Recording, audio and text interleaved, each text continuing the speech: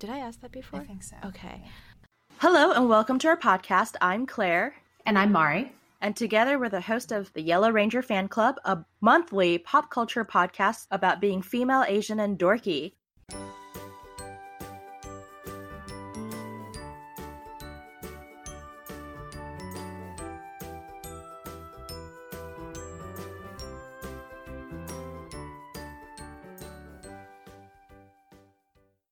So are we ready? Are we ready? Are we ready? We are ready. We are ready. We are ready. Okay.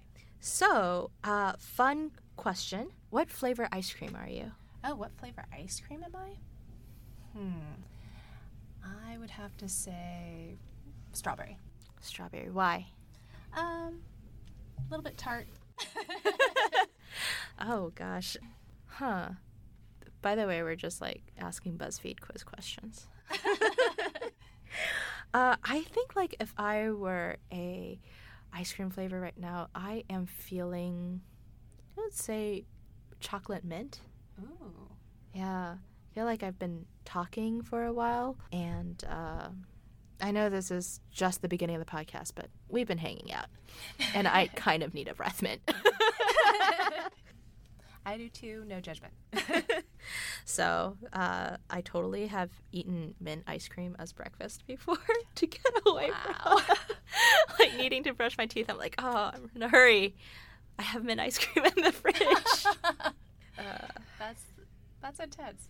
I feel like that's like adulting 101. Do you have ice cream for breakfast? Yes or no? Or do you brush your teeth like a normal person? Okay, well, anyways, back onto the podcast. In our first episode, I don't think we can get away from why are we called the Yellow Ranger Fan Club, right? So, in case y'all don't know about the Power Rangers, I'm going to ruin it for you. But Spoiler alert. I know, but you've had like 27 seasons, so I don't. 27 seasons. 27 seasons, still ongoing. Really? At least according to this website that I was looking at. That is decades. PowerRangers.fandom.com. Thank you. We are on Power Rangers Beast Morphers. Okay. That sounds like it would sell toys. Wow. But we're actually going to be talking about kind of the first one, right?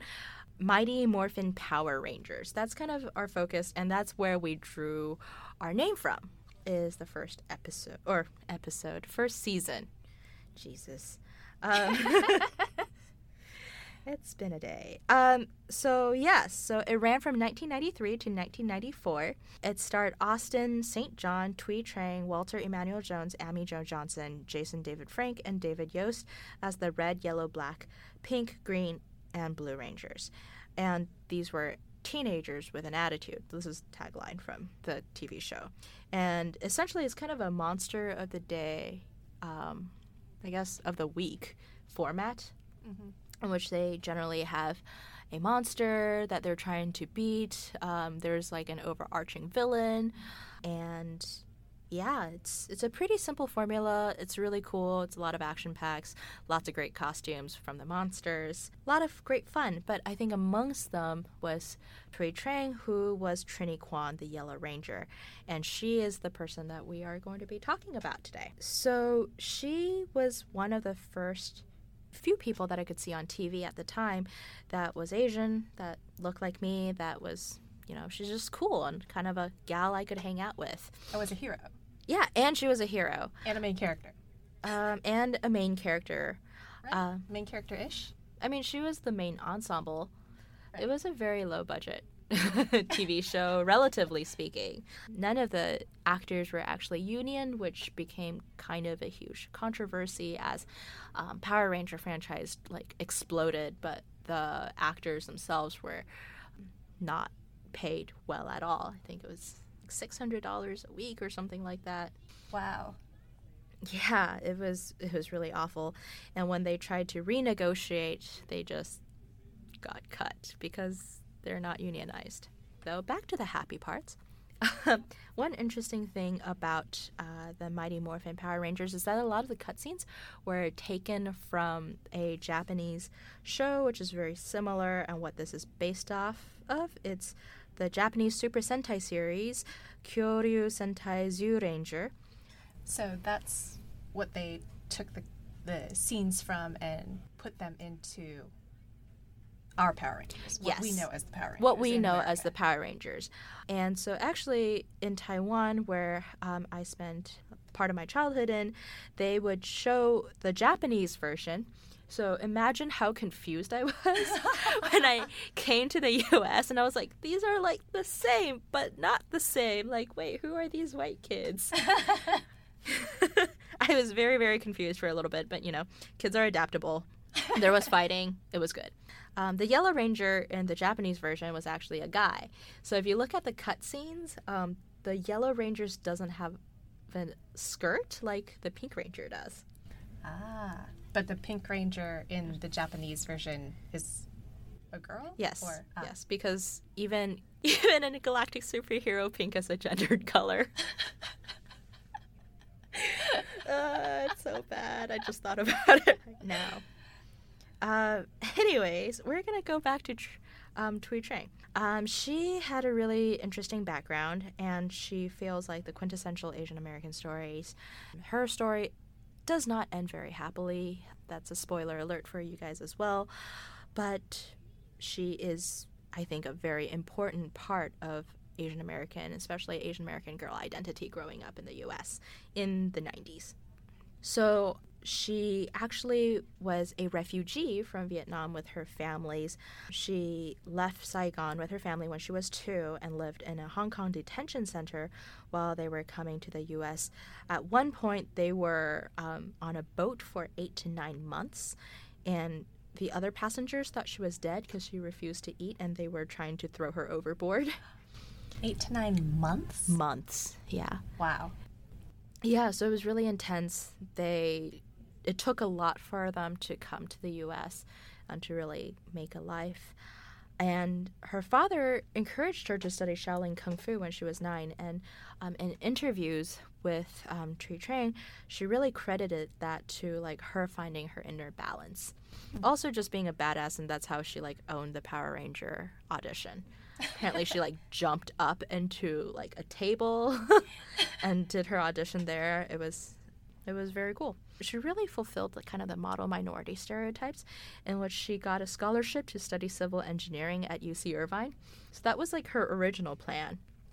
Unfortunately, her father died of cancer in 1992, and I think somehow through grieving or just trying to figure out that, she had a chance run in with a Hollywood agent and decided to do a 180 away from going to engineering at UCI and go into acting. At the time, Trang was one of the few Asians on TV, and that was not unnoticed. And this is a quote from another interview with her. She said, "Asians are not portrayed in the media very well, and there are not many roles for Asian people except for the stereotypes, gangsters, hookers, things like that. A lot of older Asian people come up to me and say that I'm doing a service for the Asian community." And I think that really speaks true, right? As an Asian girl growing up, I can look up to her and be like, yes, Asian girls can be strong. They can be beautiful.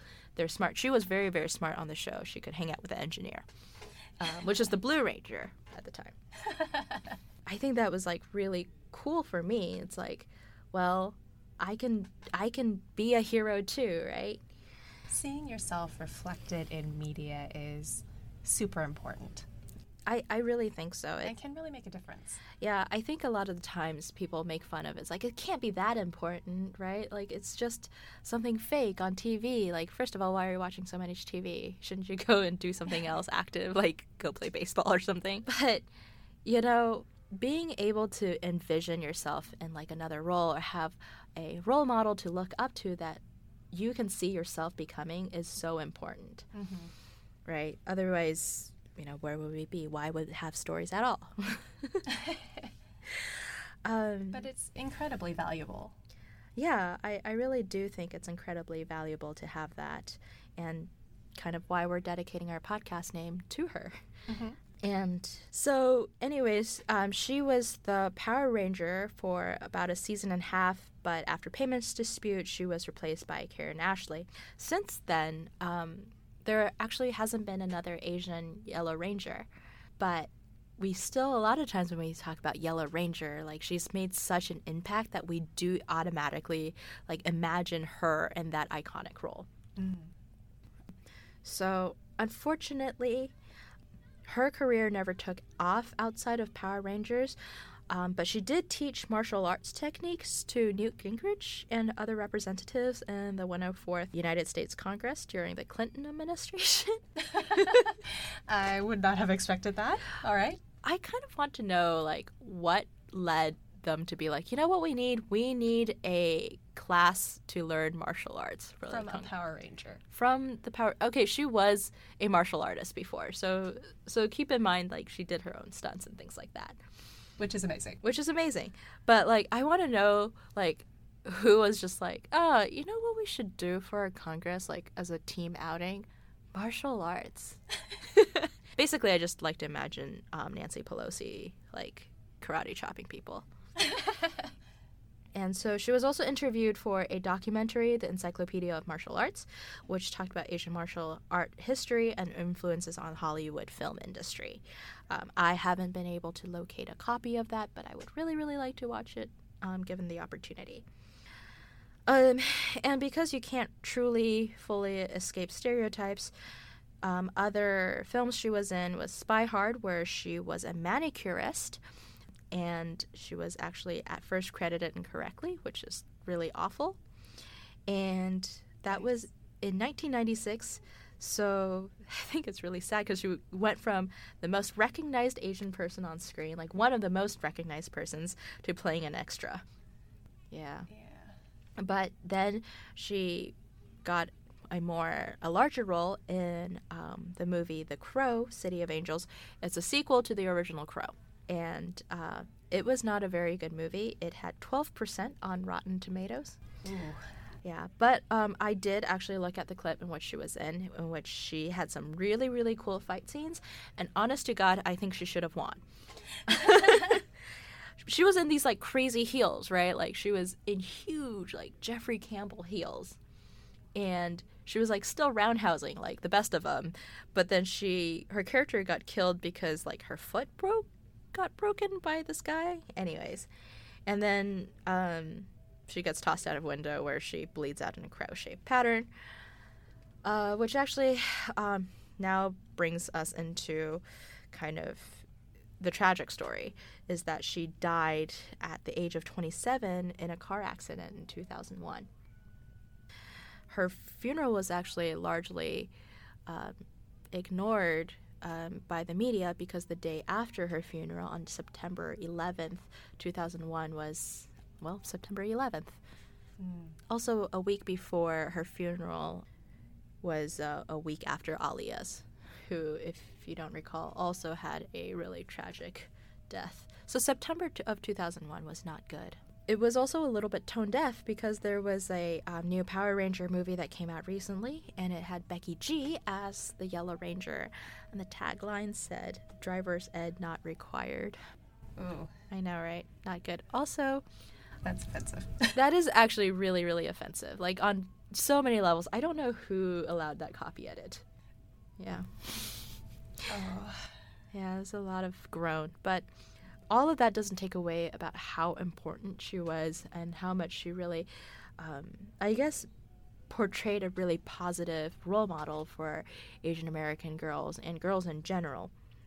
I would like to point out that we are recording at the Bellevue Public Library. There are kids around, and you probably heard in the background, I guess, the faint songs. I don't know what they're playing or behind screaming. us. Or screaming. I usually don't hear that much screaming, but there's, like, this faint song overhead that I can kind of hear. But anyways, yeah, who was your heroes growing up? So, growing up, definitely Margaret Cho, because she was Asian. She was unapologetically American, and she sort of tossed out the stereotypes, and that was incredible to see at the time. Yeah, I think she's still active. I went to see her live show. I think my poor husband had to see me, like, crying the whole time. I was, like, so happy and moved. It's like, she's so great. I remember an interview she did about All American Girl, which was, I think, the first TV show on like primetime that featured an all-Asian cast in the U.S. Or predominantly Asian. Or predominantly Asian, yeah. She was saying that they had to bring in a Asian consultant to teach her how to be more Asian. And it actually was really, like, it speaks a lot of what being Asian in America feels like, right? Because you're constantly being like, no, you need to be more exotic, or there's something inherently different about you. Mm-hmm. And there was another bit in her, one of her stand-ups in which she said, like, she went to a radio show and they were like, Margaret, in your native language, can you tell us, like, when All American Girls will be on? And she was like,